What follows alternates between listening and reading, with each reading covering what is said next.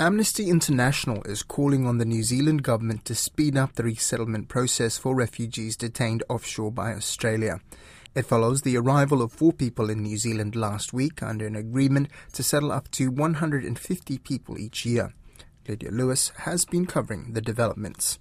Just under 100 people kept offshore in Nauru need permanent resettlement.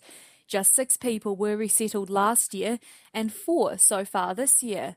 An Immigration New Zealand spokesperson says it currently has 90 applications to process.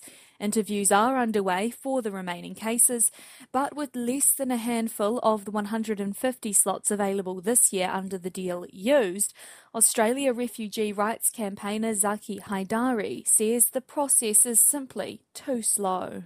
Lydia Lewis also spoke with Hamid, who is one of the refugees hoping to come to New Zealand. Hamid is from Iran and has been detained for almost a decade. He arrived on Christmas Island in July 26, 2013, with his eldest daughter and son. He left his wife and youngest daughter, who was only 9 at the time, in Iran. He said his case had just been sent to INZ by the United Nations High Commissioner for Refugees. While he awaits for New Zealand to decide on his future, his wife and youngest child remain in Iran, his son is in Australia, and his eldest daughter is in the United States. Do you want to be resettled in Australia, in US? Where do you want to be resettled? I want to be in New Zealand. If you ask me if I have choice, I choose New Zealand.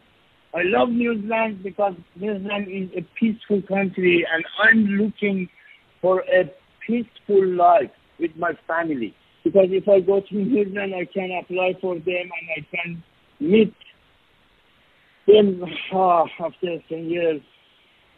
So long. Where is your wife and youngest daughter? Iran. My wife and daughter is in Iran.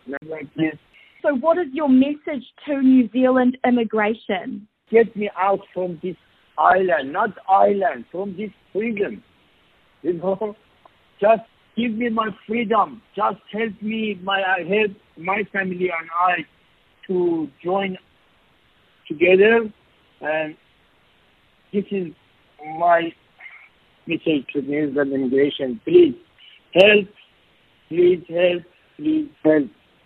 I need my freedom. I need my life. I need my family. Is the situation confusing for you? Yes.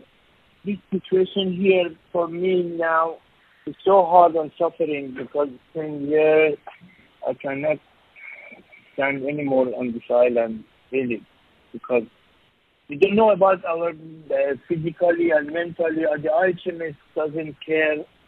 And actually, I had a lot of problems, my physical problem and mentally, but they never could help me. I always tried to help myself and always tried to treat it myself because, you know, they cannot help us. They don't help us. Actually, they don't want to help us.